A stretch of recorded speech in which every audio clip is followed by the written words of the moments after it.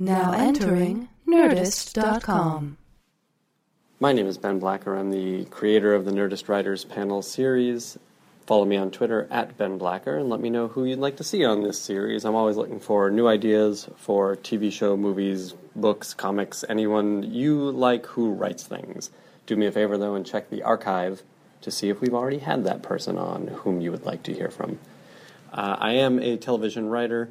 I've written for Supernatural, Super Ninjas, and I'm currently on the Netflix DreamWorks show Puss in Boots. I'm also the co-creator of the Thrilling Adventure Hour stage production in the style of old-time radio, which is a weekly podcast here on the Nerdist Network. For more information, visit thrillingadventurehour.com. Each and every Nerdist Writers Panel benefits 826LA, the national writing program for students. Please check them out at 826la.org. A couple of live Nerdist Writers Panels coming up that we are very excited about. In Los Angeles on Sunday, September 21st at 5 p.m. at good old Nerd Melt. We are sitting down with showrunner Greg Plageman and all of the Person of Interest writers. It should be a lot of fun. They're going to give you a sneak preview of the next season. They're going to talk about how last season came together. You never know who will stop by. So that's on Sunday, September 21st, 5 p.m. Go to holdmyticket.com and look for the orange Nerdist Writers Panel logo, or just go to facebook.com/Nerdist Writers Panel, and I'll be updating about all the live shows there, including October 9th, Thursday, October 9th, 7 p.m. in New York at the Housing Works bookstore, and this is to benefit AIDS research, which all the Housing Works stuff does. I'll be sitting down again with Terrence Winter, the creator of Boardwalk Empire, Oscar nominee for The Wolf of Wall Street, as well as a couple of newcomers to the panel, Danny Strong, my old pal Danny Strong, former actor, current terrific writer. He's working on the Hunger Games Mockingjay movies. He wrote The Butler. He wrote HBO's Recount, which was really cool. And Alice Cott, who is a writer for Marvel's Secret Avengers right now, and Iron Patriot. He also wrote Zero from Image Comics. Secret Avengers is a great comic, and I really wanted to talk to Alice about it. So that is on Thursday, October 9th, from 7 p.m. In New York at the Housing Works bookstore, and again benefits AIDS research. It should be real cool. Again, the best way to find out how to get tickets for all these things is go to our Facebook page and like it. Facebook.com/Nerdist Writers Panel. And to follow me on Twitter at Ben Blacker. I'll be updating about this stuff. While in New York, this is all part of New York Comic Con's Super Week, we'll be doing a couple of live Nerdist Comics panels too, featuring such folks as Brian Michael Bendis, and Jerry Duggan and Charles Sewell. These are going to be really cool. They're going to be during the week before New York Comic Con, so between October 8th and 10th, and I will update on Facebook and on Twitter about that. Again, Facebook is facebook.com/Nerdist Writers Panel, and Twitter is me at Ben Blacker, and I'll let you know how to get tickets for those as soon as they go on sale. Hope to see you at one of these live events. We haven't done them in a while. It'll be good to be back. Get your questions ready. Those are always the best parts. In the meantime, Nerdist has asked if you would fill out a survey for them to gain information for advertising purposes. This will help keep the podcast free and will help us get advertisers that relate directly to you. The survey only takes a couple of minutes and is completely anonymous. Go to this episode's page on Nerdist.com and click on the survey link to fill it out. Nerdist would really appreciate if you would do that. Thanks. Enjoy this episode. It's the Nerdist Writers Panel, and it's hosted by Ben Blacker, where he gets a bunch of writers and he asks them lots of questions, and it's starting now, so this will be the end of the theme.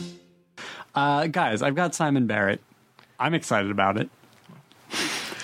I was a huge fan of You're Next. Oh, thank you. Which you wrote. Yes. I mean, I'm not putting that on you, right? I really enjoyed that movie, and I actually, after watching it, I was like, I gotta find out who that guy is, and then luckily our paths crossed. Before we talk about The Guest, which is the new movie, which is out September 17th in the U.S. So it'll be this week. that this comes out. Yes. Before we talk about that, I do want to talk about your next, because this felt like a big... I know you guys had done, you and Adam had done some stuff before together, but this felt like like a step up, like a leveling up for you. Well, that was the weird thing is, we kind of both were making movies for $0, and we were just like completely both failed in our careers, like at the point that we started working together. Like, I was out here working full time as a private investigator, which I ended up doing for about a decade. And Adam was like basically living on my couch, for a while, and alternating time between his girlfriend at that time's place in Alabama, I think his father's house in Alabama, and he'd like come out here and crash with me or with our friend E.L. Katz, who did the film Cheap Thrills, and but he basically was kind of homeless, and so. We were just kind of like trying to figure out how to get anything made. And so we just, so our initial kind of films that we did together were really like what kind of movie could we make for like under $100,000? Because that was what it felt like we could get, from just like friends and, calling in favors and just, having everyone kind of work for free and give us locations for free and stuff. That felt like, what we could achieve. And was that the conversation because you guys knew you wanted to make it yourselves? I mean, was there talk of creating something and trying to sell that, just giving something away, essentially? We did not have that option. Adam and I have always talked about how, like, in retrospect, one of the most fortunate things that happened to us was we were never given the opportunity to sell out, because we would have gladly taken it. And the reputation that we now have that actually serves us very well in dealing with, studios, and we work with like the same producers now, but like, we were able to go into those relationships with a lot of confidence because they could look at like our pedigree of films and be like, these guys have clearly like an artistic integrity to them. But it was just because like literally no one would hire us to do like, a Child's Play sequel or a Puppet Master like reboot. We would have done it in a heartbeat. Just to like pay off our credit card bills or pay our rent, or just to not have to work full time as a PI for a couple months. But nobody was hiring us. On the basis of our body of work. I'd written a couple of horror films that, kind of didn't really breach anyone's radar. Dead Birds. I did something for the Sci-Fi Channel called Frankenfish. And I thought that was like it, man. I thought I was in my early 20s. I was like, clearly the universe has finally, acknowledged my genius. Well, wait, as long as we're getting into your life story, let's take a step back. Well, sorry. I didn't mean to necessarily get into my life story. I mean, it's the momentum, right? It all. Well, I was just trying to explain, like, why we were kind of making the choices that we did. And so your next was a step up, but it really was, we were always just kind of thinking like, what's the next level of like what we can make? Gotcha. And that was really based on what can we get financed. Sure. And we were working in that system of trying to finance our independent films and working completely outside of any studio system. Your next was a genuinely very independent film, made with like friends and family in my hometown of Columbia, Missouri. And the fact that it got picked up and distributed by Lionsgate is one of those like, insane indie success stories. Sure. But we just were like, after we did A Horrible Way to Die, we were just like, what can we pull off now? It seems like home invasion movies are kind of hot right now. Like, okay. Did you actually have that conversation? Oh, like, yeah. What's the trend? And also, it's feasible. It's all in one location. Yeah, but it felt like, exactly. It's one location, two locations, which after A Horrible Way to Die, which, like, the bane of our existence on that shoot was that it was, like, an 18-day shoot with, like, 30 or so locations, all of which our locations budget on that film ended up being $100. And it was a nightmare. It was I was, like, the first AD and line producer on that shoot. And so, I was the one scheduling stuff. And I would just be like, Adam, you got 2 hours and we can't turn that refrigerator off. Figure it out. I'm going to go to the gas station and make sure that guy remembers, like, when I used to help him, like, carry his garbage in, like, the 11th grade. And then we'll be able to film there for a while, but we can't film any logos. So that was a nightmare. And it made, it was just really, like, it really, that film, the deficiencies in that film were because of that. It felt like that particular conundrum, in addition to, our respective deficiencies as artists at that time.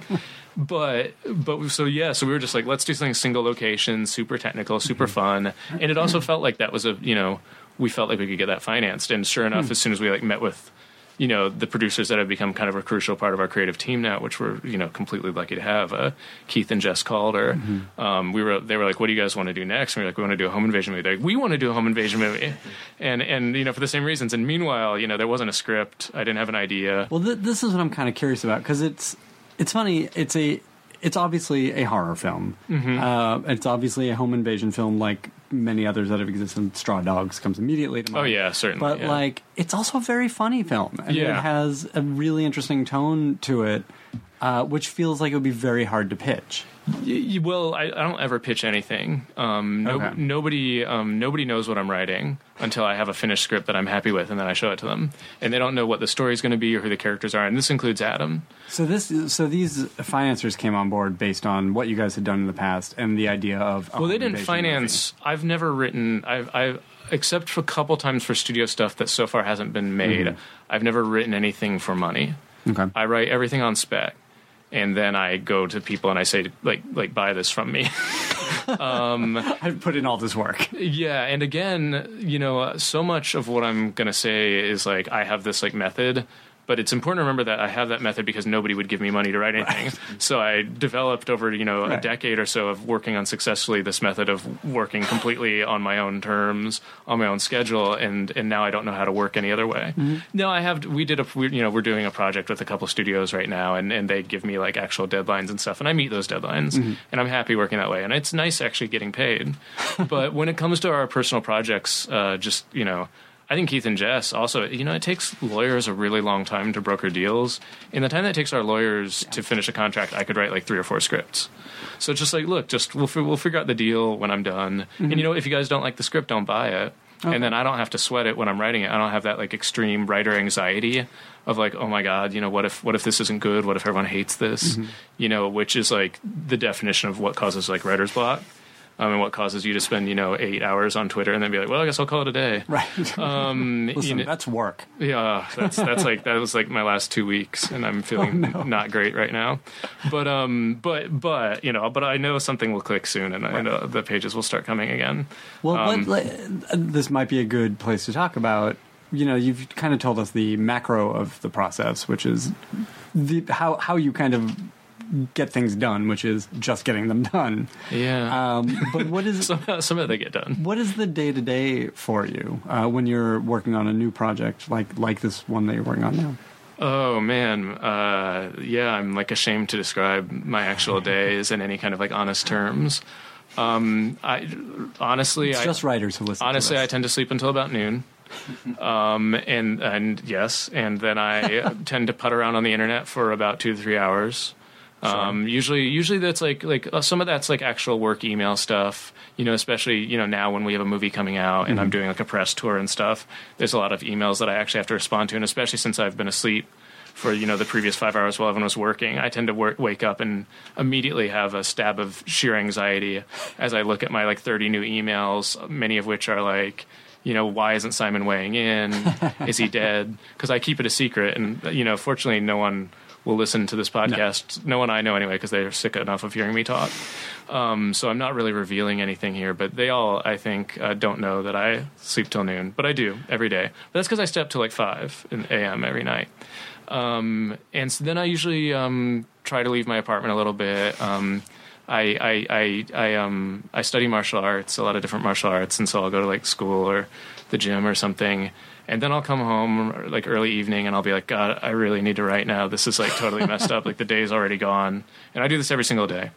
But every single day it's a new experience for me, realizing that the day's almost gone and I've failed to write anything. And then I will stare at my computer for probably 2 or 3 more hours. And then right around 8 or 9 p.m. I'll start writing. And that will go, depends on whether or not, I have any like social plans or anything. But generally that, if I left to my own devices, that'll go until like 3 or 4 in the morning. Wow. And at some point I'll take a shower or eat a meal. Right. And I don't like that schedule and I don't recommend it. But I don't what know. has gotten you on this schedule? I think I don't have a good answer. I think I had a day job for so long in my career that I now just have to like substitute like something for that day job. Like when I had a day job, I was constantly furious, and I had this idea that as soon as I didn't have to work, regular hours and finish my film projects in my spare time, I'd become the world's most productive human being. I'd write like 15 novels a year. But instead I've just found like garbage to fill those hours that were previously allocated to my day job. And I would say like I'm working on making some changes to what I just described to you, but it's been that way for a couple of years. So those hours of productivity in that seem to happen between 11 and 4. Yeah.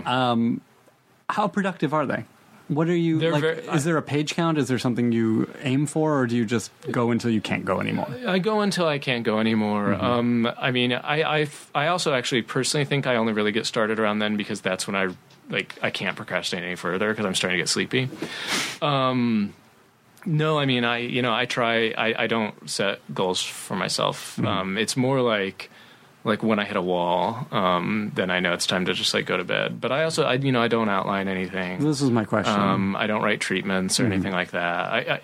If a studio makes me, I can write a treatment, and because I am literate, I can do that as well as anyone else. Right. But on these personal projects. On my personal projects, I don't outline and I don't write treatments. So how does the story start to take shape for you? I just think a lot about it. And so like right now, for example, I would say that there's at least 20 script ideas that I have in my head right now that I haven't written anything on. But like, some of them are stuff that Adam and I have talked about. Some of it's just stuff that, I'm kind of figuring out on my own. But a lot of it is, like Adam and I'll have a conversation. I'll be like, oh, that's a cool idea.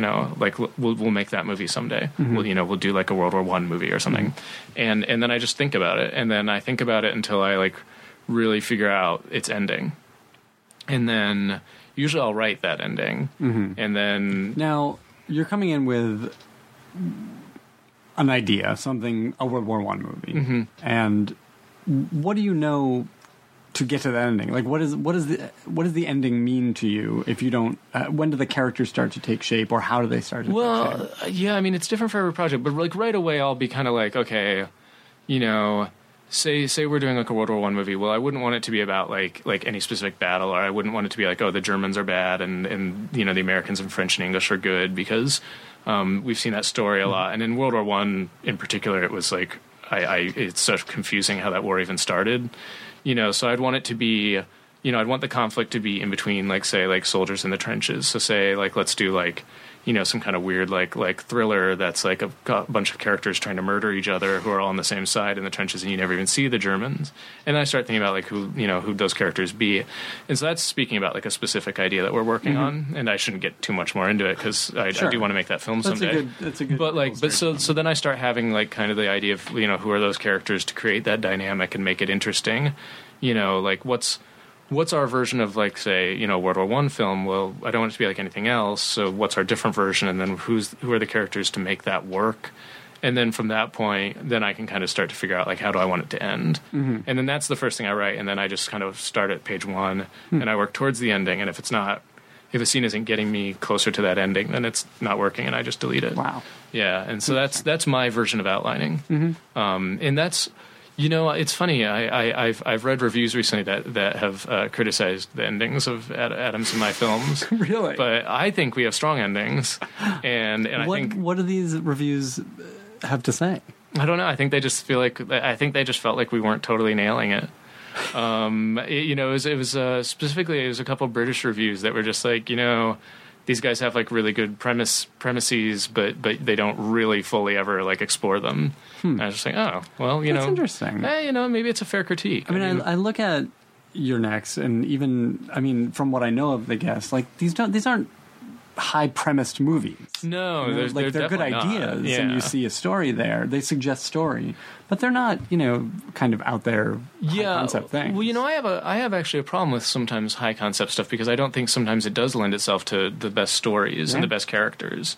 If you come up with like a really great like world, then you spend half your time explaining that world. Absolutely. And sometimes that's not the kind of story that I really want to tell or explore, But yeah, I mean, I can't really speak to that. But I mean, it was one of those rare criticisms that I read it, and I was like, I'm going to take that seriously because I really want our films to have very good endings. I think actually my issue, and with a lot of Hollywood films, and this is specifically something I was thinking of in writing Your Next, is that I don't think they have good endings, and they don't build to anything. They don't ever escalate. They'll like have big final action scenes, a lot of Hollywood films, but the stakes aren't higher, and you don't care more. And if you think about a lot of like big blockbuster action films, they have that big action scene, but usually it's not your favorite action scene in the movie. Usually it's like something fun at the midway point. Is your favorite action scene in like Captain America: The Winter Soldier, that big kind of weird nonsense thing at the end where no one can die, or is it the awesome scene in the elevator where he beats the crap out of those like 10 guys, and you actually care about like the stakes? And that was my favorite action scene in that movie, was a contained scene where I didn't quite know what was going to happen. Absolutely. As opposed to the more traditional Marvel CGI ending. So I feel like they don't really get that like Jackie Chan, Buster Keaton like escalation very well, though they know that it should happen.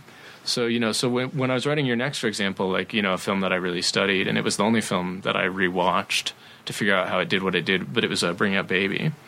Really? Because that's basically a single location movie that escalates in a really fun, clever way. And if you just kind of substitute horror for comedy, that movie is actually very educational. And there were other films like the French film Inside, obviously, and the French film Eels, them that we like, but I didn't want to imitate those movies because they did what they did extraordinarily well. It was more about trying to find like how do we do our new thing? How do we do something different? I hate it actually when people derive inspiration from just like the films that they admire, because then all you get is generic repetition. I actually think it's much better to derive inspiration from films that you don't admire and try to figure out how to solve the problems that those movies were themselves maybe unable to solve. So that was what we were doing really with Your Next, is we were watching a bunch of home invasion movies where there was like a lot of extreme torture scenes, a lot of like threats of sexual violence and stuff that was just like, regardless of whether it's politically defensible, it wasn't particularly fun. And that was kind of like what we realized is like, where's that first like 15 minutes of Scream where like, despite the fact that you're scared for Drew Barrymore, the way the scene is escalating is like really entertaining and funny also. And so that was kind of what we were, that's what I was trying to come at, was just like, I hate what all these movies are doing. But instead of just sitting here and being like, I hate this, which I was sitting in the theaters being like, I hate this so much. But I was like, but then it's like, well, how would I do something different? Right. Well, and you're a filmmaker. You're not a theorist and you're not a critic. Well, so at that time you can do that. Well, at that time I wasn't totally sure about that. I really wasn't sure if anyone would ever let us make another movie. Whether or not they let you, it seems like you always knew this is what you were supposed to do. Yeah, I mean, I would have written the script, just no one would have read it. Right. But I mean, every writer, even if I taught a screenwriting class, I would only show bad movies, and I would be like, why? So mean. No, well, I mean, they're in school anyway. I mean, they're already they already hate it. They're already unhappy. Like, and they're supposed to be unhappy if I remember my education correctly. And so I would show them like a terrible, very cliched film. I won't name any names, and I would be like, and I'd stop it at a certain point and be like, hey, who can guess what's going to happen at the end of this scene? And everyone would be able to answer and then you'd be like, why?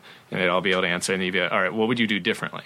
To subvert that? Like, how would you change that? Like, what would you do to make you the viewer right now who's bored at how the scene's going to end and you know where it's going? What would you do to like not only surprise but please yourself? Because I mean, I even like really popular movies this year. I just sit there and I'm like just watch them hit the same beats again and again and again. And look, I'm not saying that if someone didn't, wanted to pay me a lot of money to do that, I'd say no. But as long as again nobody's offering, I can maintain my artistic integrity and just be like, look, we're making movies outside of studio systems, so let's take advantage of the fact that we can do really interesting things in terms of tonal shifts.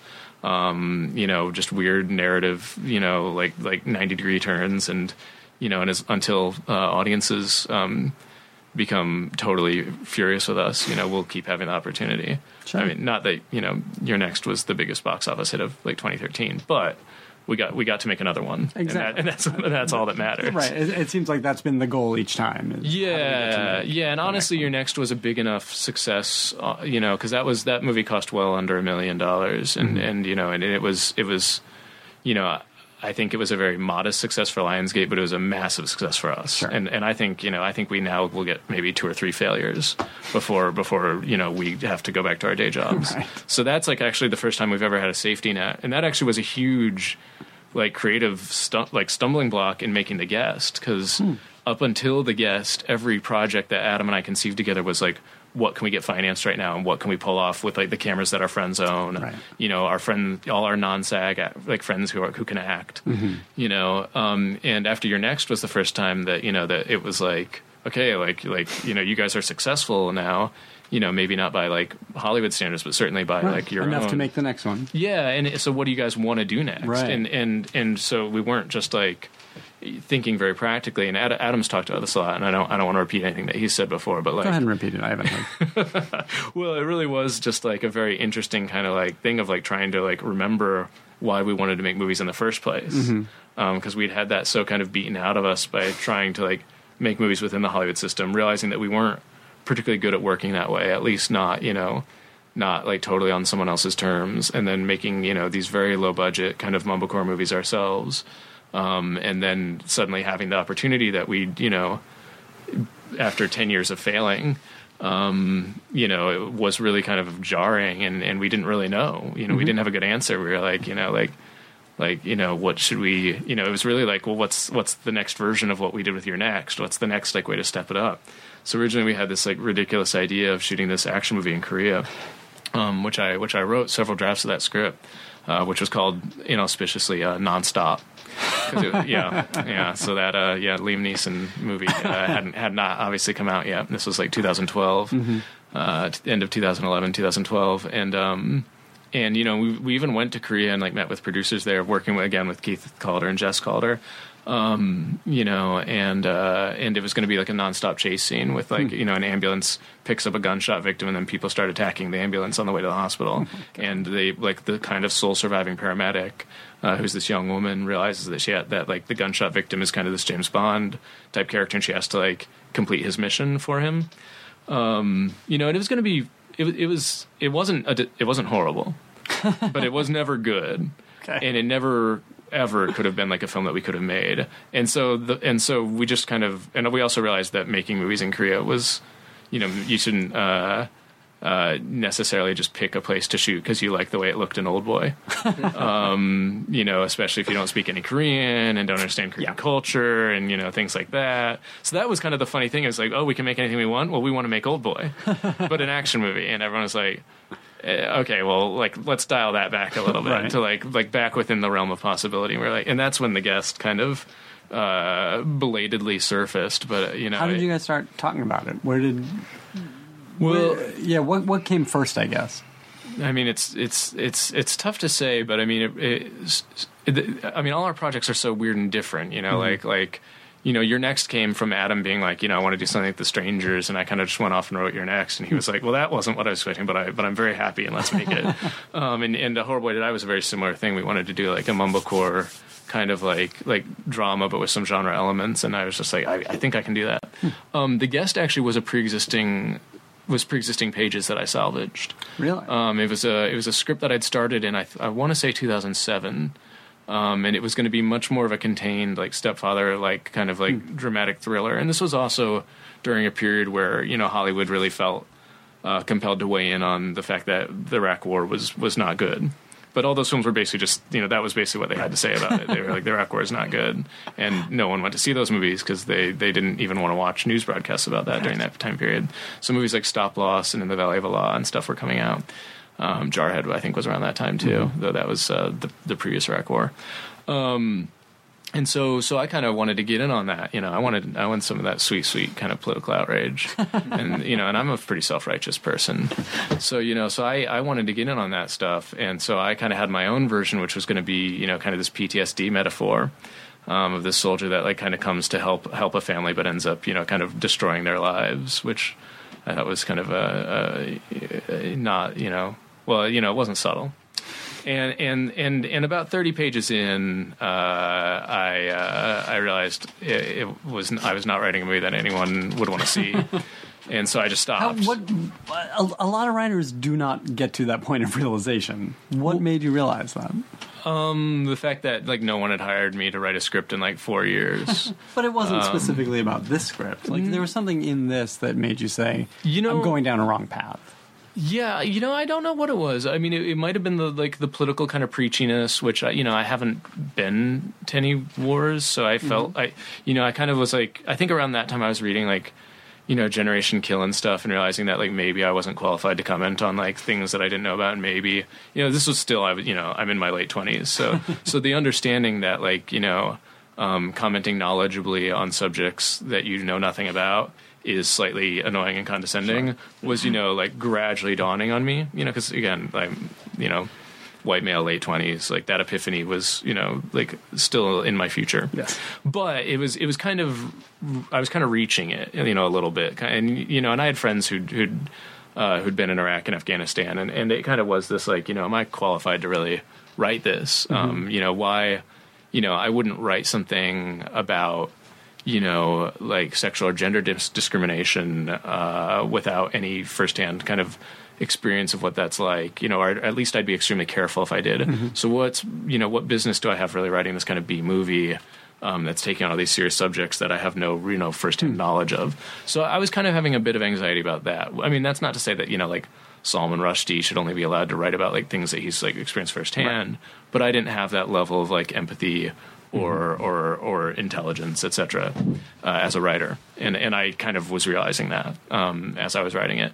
And then secondly, the plot was just very straightforward. I felt like, and I was kind of like letting myself down a little bit as I was writing it. I was just like, these scenes aren't quite as exciting as I wanted them to be. This dynamic isn't quite popping as much as I want it to be. This is just kind of like laying there. And I don't really know how to fix that. I think it's just inherent. I just kind of like looked at it and I was like, I think this is just inherent in the idea and it's just not working. And there's things I really love about this, but it's just not, this isn't happening. And furthermore, there's no way anyone's going to buy this or finance this.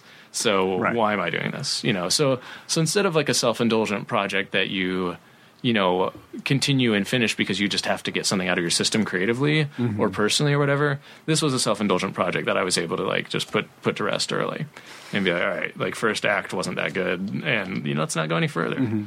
Let me just interrupt for 1 second. I do want to hear about when you picked it up again, but in general, are you quick to abandon projects, or because you do have 20 ideas percolating at any time, does that make it easy to say, all right, this isn't working, I can put it aside for some time? Well, it's different now, and I think I can say, this isn't necessarily an arrogant statement because I'm still talking about like a comparative standard, but I'm a much better writer now than I was back then. Sure. And I can make things work now. Well, I think that goes with experience. And with experience also, I don't like tackle like stupid ideas anymore. Sure. I'm not just like I could write like you recognize them earlier. Yeah, exactly. Like if someone's like, hey, I'm going to write this, I'm like, cool. Like, well, I'll want to see that, and literally no one else will. I mean, one of the hardest things, kind of as a screenwriter, especially because you tend to work in such a vacuum, and and I've directed some stuff and gotten out there, and I've obviously produced a lot of things. But at the end of the day, I spend most of my time, in my apartment with a laptop, just like staring at it. And you lose sometimes touch with what that audience is going to be, and you always need to be thinking about like who's the audience for this, who's the viewer, and how, and assume that they're smarter than you, and then be like, how am I going to surprise them? How am I going to impress them? Like assume that they're savvier than you, that they are less tolerant of expository dialogue than you are. And then be like, how do I blow these people away? Not just myself, because I'm much more easily pleased than this hypothetical audience. Especially by your own work.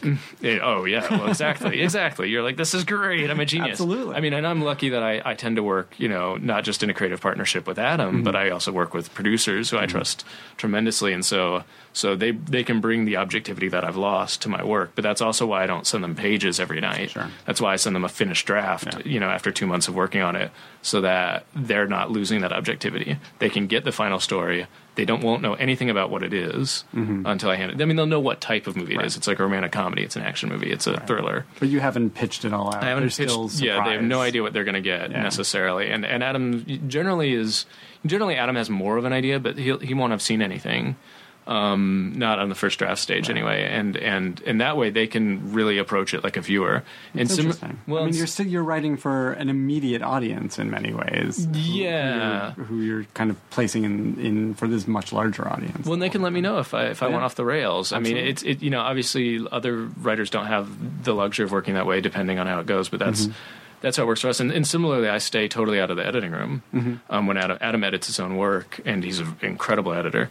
And I mean, obviously he's a very good director too. But I feel compelled to add because I feel like people don't pay much attention to the fact that he's also a really stunning editor.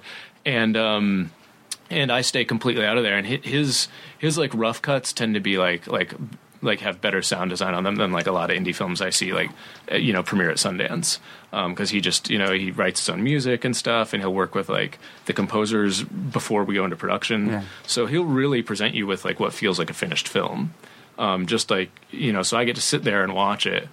And similarly, he's been working for a couple of months. If I'm like, that we can cut this scene, like stuff might occur to me that like wouldn't have occurred to him. So, so we tend to, part of what makes us work is we give each other a lot of space. And we try to kind of bring that, that perspective to each other's work. So that's great.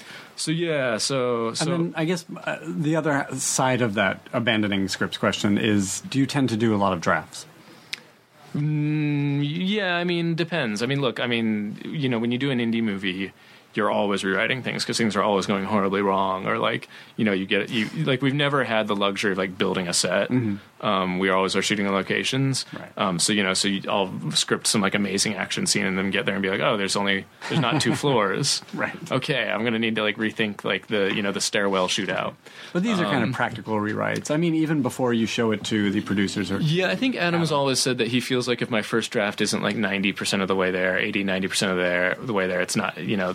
That's when we kind of like know if we're making a movie or not. So I don't tend to do a lot of drafts until production. I would say, usually like 3 to 4 drafts before production, and then every day a rewrite, once we're actually shooting a movie. But yeah, my final drafts tend to be pretty much all the way there. But I put a lot of thought into them. Absolutely. And I know that that's kind of part of our process, is that I need to kind of figure it out on my own. And similarly, like Adam, when Adam's editing a movie, a lot of directors, their first assembly of a movie is like 4 hours long because they just put everything in there and then the process is whittling it down. Adam tries to get it to within like 10 minutes of the final running time, looking at script length and stuff like that. He really cuts a lot of stuff. I mean, sometimes I'll watch the first cut of a movie and be like, where's the scene that we spent like 4 days shooting? And he'll be like, like, did you really miss it though? Because I think it works fine without it. And, and I mean, so he, it's the same, we operate on the same system, which is we like, look, we're friends and colleagues, but, we started working together not because we grew up together, but because we respected each other's work. So at the end of the day, I still want to impress Adam with my script, and he still wants to impress me with his cut. And by giving each other that space, we kind of keep that dynamic going. We're when we're not working, we can hang out. But when we're working, we don't see each other a lot until we're shooting, and then we see each other, 18 hours a day until we like can't stand each other, and then we go our separate ways again. You need to break up after and he that. starts editing, and I start writing, and so and it's a funny thing. And I mean, like certainly Adam's like my closest friend, but when I'm writing and he's editing, we just know, like I'm not gonna see you for a few months, man. Like and he lives with his girlfriend, and so he's just fine, and he'll go off and just do his own thing for a while, and and that's how it makes sense. So going back to The Guest, that original script was completely different from what's actually shortly going to be in theaters, and it was really Adam had this idea about doing like a slasher movie with kind of an android, which is that he watched The Terminator and Halloween back to back because we'd had like Nonstop fail. Not the Liam Neeson film. That was an enormous success. That wasn't ours. Our Nonstop failed. And we had a studio project that kind of ended up kind of like slowing down. It went well, but then it ended up being like not really like something that we wanted to do right away. And so it kind of petered out.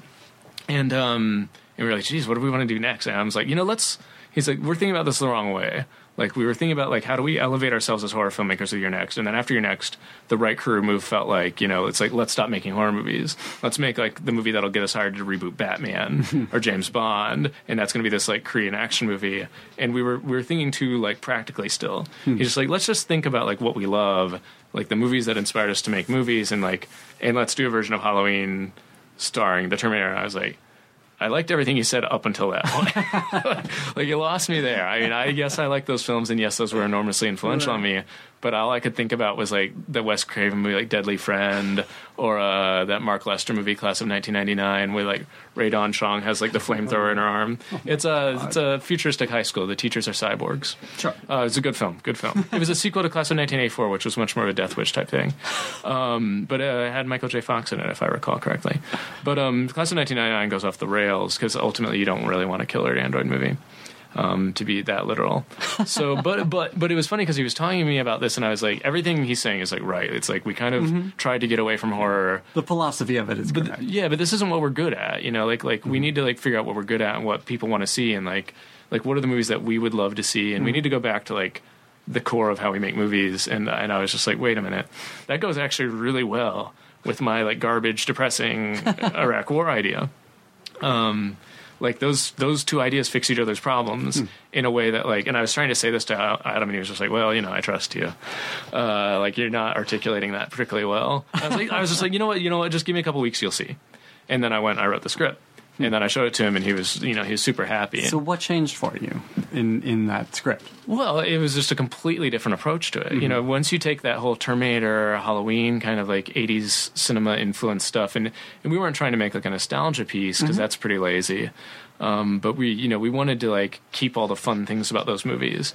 It suddenly I realized that plot worked for everything Adam was saying, but it was a completely different movie. Like from I didn't like go back to that script and start writing at page 31. I went back and I started writing at page 1. Sure. And it was just like that. And I lost all like the political, specifics. I lost like all the like tonal kind of weird stuff that I was trying to do before, and did much weirder tonal stuff actually. But it was just like a way to make like the whole thing fun. And I just realized like, look, I'd had a good idea at its core. But what I'd had was a good kind of B genre movie idea. And I was trying to write this like, art movie. Whereas if I approached it more like, an elevated kind of genre movie, which is at the end of the day what Adam and I are good at, is we like to bring, a real sense of character and dialogue and stuff, but bring it to genre movies. And we don't want to imitate anything. We always want to be doing something original and innovative that we haven't seen before, but we like working within genre parameters. That way, at least if you go to see one of our movies, you're going to get your like $15 worth or whatever, because at least we're going to deliver on certain genre expectations in the first half anyway, before we go off the rails. So it just fixed everything. And that's really why, working with Adam is so great, because I never would have, that epiphany would never have occurred to me on my own. I never would have like, I could have meditated on a mountaintop for like 50 years and never like had the realization that like that sensibility worked really well with that particular plot idea. But and it's hard to describe, without getting into spoilers. But it just from that point on, the pages flowed, and that's for me. That's great. Again, I'm not working. Generally, I don't work for studios. I have, been hired to write certain things where the pages didn't flow, and you have to kind of make them flow. And those aren't the scripts that I'm proudest of. But in general, that's kind of it. It's like, look, I write what I want to write when I want to write it, and if I don't want to write it, that's maybe a problem, and it's not just my laziness. Maybe it's a problem with like the script itself, and I need to think about it for another year before I write it. Now coming out the other side of The Guest, do you feel like you made the movie that you guys wanted to make? Oh yeah, that's yeah. Great. I mean, the movie may have deficiencies, but they're entirely our fault. Perfect. This is actually the first one that we've done where like, look, if you don't like it, we can't blame anyone else. We can't blame the budget. We can't blame, like the fact that it rained, well, it did rain a lot, but right. The movie still, the movie is what we wanted it to be. And honestly, I look, I mean, because this is the kind of, podcast that it is, I want to be very frank about this. If I watch The Guest, all I see are mistakes that I feel like I made, sure. and all I want to do is improve, and I feel like our next films will be better. But that's also, if you're out there celebrating and patting yourself on the back, you might want to look at the way you're making films, because at the end of the day, you shouldn't be celebrating, because you should be stressed out, because the work should be as good as possible, and that's what writer's block is that terror that what's in your head when it comes out on the page won't be as perfect and beautiful as what was in your head. This beautiful idea that you can drunkenly articulate so well to your girlfriend. If you actually were to sit down and write it, the filter of your talent would spoil it, and it would turn out your beautiful clay sculpture would turn out a mangled, unusable ashtray. And that's what writer's block is that terror, and you should always have that terror, because that terror makes you improve as an artist. But, so I watched The Guest, and I'm like, I was lacking in talent, and I'm mad at myself, but I'm better now. And you know, and look, I'm very proud of it, and it is the movie we wanted to make, and audiences seem to really have a great time with it. And at the end of the day, that's all we wanted. That's awesome. You know, let's talk for a minute about the 10 years of struggling. Okay. Yeah. I like to talk about that. Yes. Okay. You can just say it. I'll edit. Okay. Sorry, I didn't know. Yeah, we need to be out by like 6:45 because we have a screening. Okay. Tell us very briefly about being a PI. Mm-hmm. That's crazy. I'm still a licensed private investigator. How did you you look at this and go, that's the day job? That's the thing to do. I mean, yeah. To assume that I had like that kind of like wherewithal is to really take my story in the wrong terms. Nothing, you know, in terms of that was planned. I graduated from film school with concentration in photography, because you know that was obviously, you know, a brilliant idea. Right around, of course, the time that like, you know, digital cameras and stuff were like, you know, totally becoming prevalent, and all my technical knowledge instantly became obsolete. Yep. You know, I mean, I edited my senior films, you know, like on a flatbed, you know, like Moviola type thing, and you know, was kind of like learning Avid a little bit at the time, but everyone's like, I don't know if this is going to stick around. Yep. Yeah. Anyway, I now know Final Cut and Avid pretty well. So I, you know, I had this useless degree like everyone does. And I didn't know what to do. You know, no one was, I knew pretty quickly that I didn't want to I didn't have the disposition to like work my way up in the studio system to PA or intern somewhere. I knew that if I was reading other people's bad scripts all day long and giving like coverage on them, I would not go home and want to write. So I had the idea that I just wanted to work completely outside of the film industry, until things worked out for me, whatever that meant, you know, like selling a script, getting a film financed. You know, my plan was just, you know, start making my own movies for $60,000 or so, and it actually took me quite a while to actually end up doing that with Adam. Sure. But yeah, you know, so I applied at a temp agency, like you do. I was right out of film school, didn't have any money, and applied at a temp agency. And they put me a couple places, discovered that I wasn't really good at interacting with like people. And then there was a private investigations company, and I won't name them because I don't think they'd appreciate it, but I'm still friends with everyone there. And they needed their filing system redone. It was about a 1-week job. And during that week, I kept my Walkman on, and this was an actual cassette Walkman. But that wasn't that actually necessarily wasn't how old I am. I just was kind of anachronistic even back then, and I kept it on the entire time. You know, just listening to these kind of mixtapes I'd made. And then at the end of the week, the president of the company came up to me and he was like, "Hey, we like you. How'd you like to be a private investigator?" And I literally don't think how to shut up. Yeah, I don't think I said a word to anyone.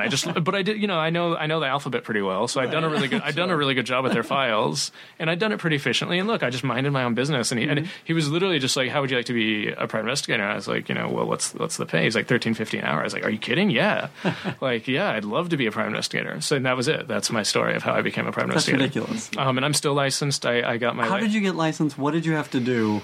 And a lot of this stuff is going to scare you. It's really easy to get licensed. And back in the day, prior to the Homeland Security stuff, it's changed around like 2004, but it was really, back in the day, you could just like look up anyone in these databases by their, you know, get their social security number, get their mother's maiden name. I mean, it was shocking how easy it was to track people in these like late 90s, early 2000 version of the internet for private investigators. It was an easy job. Then it became a hard job. Then I didn't want to do it anymore. Actually, I didn't ever want to do it. But then I became bad at it, is probably the best way to put it. I was good at it when it was easy. Sure. But I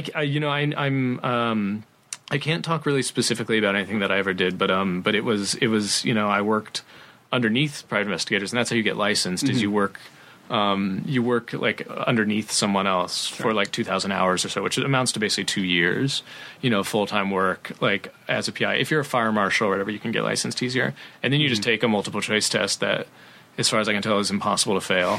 Lengthy and complicated, but I mean, like, if I came out of it just like, well, I guessed on like 100% of those questions, and they're like, here's your license, and I was like, oh, sweet.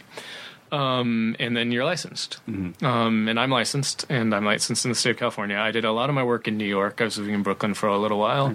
When I was writing like Dead Birds, I was in Brooklyn.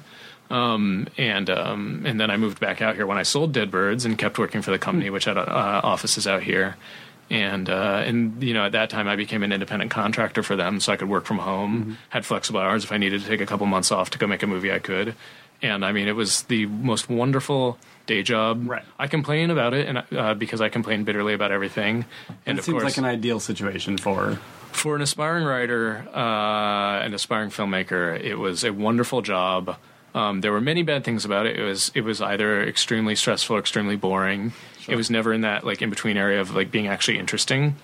But it was difficult in a lot of ways, but it was a really wonderful job. There were some ethical quandaries, and possibly some karmic debt accrued that I'm aware of. But it really did. It afforded me the time, to work with Adam and to start kind of building the career that I have.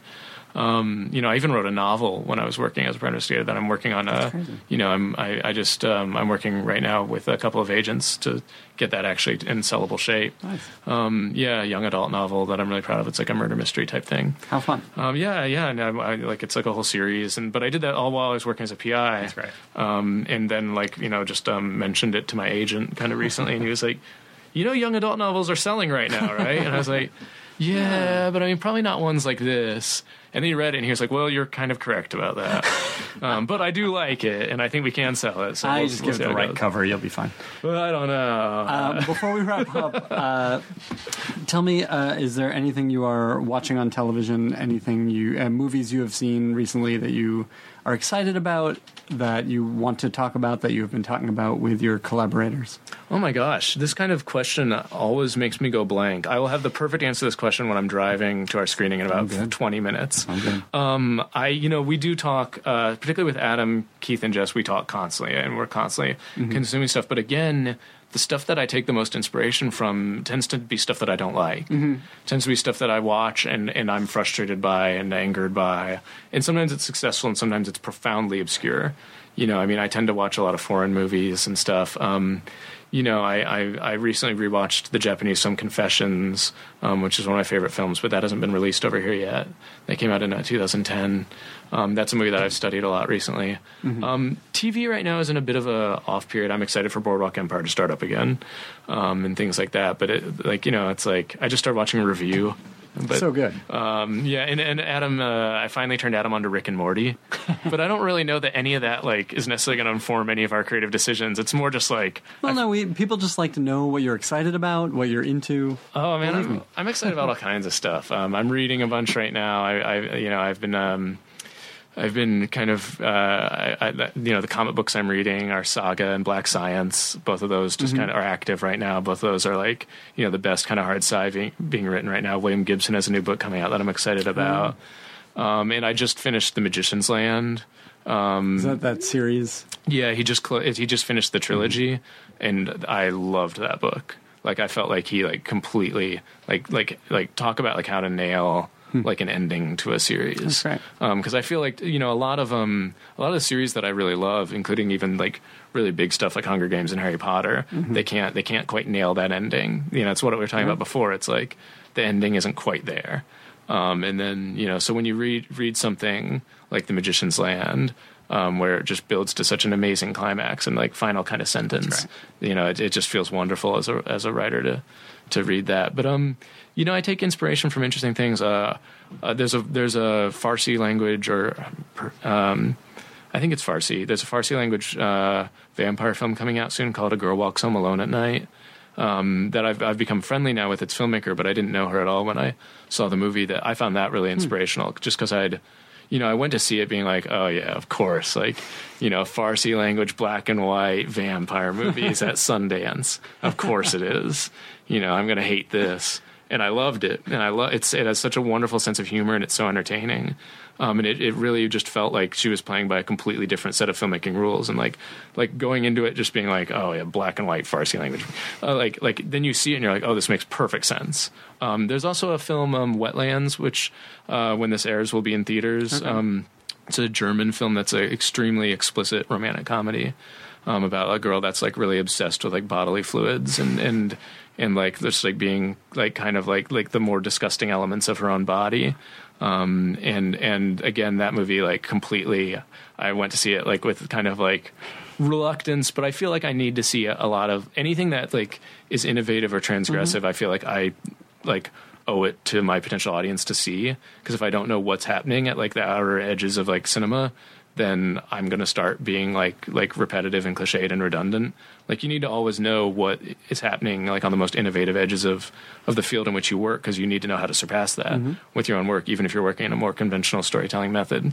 So I went to see Wetlands kind of with my teeth gritted and, you know, had the time of my life and loved it. So I, you know, that, you know, there's only going to be a certain kind of amount of viewers that can stomach that film in particular, but I highly recommend it. It's incredibly inspiring. And so, you know, so yeah, and again, I'm gonna get off, like, you know, get in my car and like send me a list, like, send you me know, a list. just We'll be like, oh, like I should have said. The Guest is out this very week. Go see it. I like what I've seen so far from you guys, and honestly, I'm excited for it. I wish I could have seen it before we got. Well, I certainly hope you enjoy it. I bet I will. Look, we stuck the ending. Well, thank you for being here. Thank you for having me. Now leaving Nerdist.com.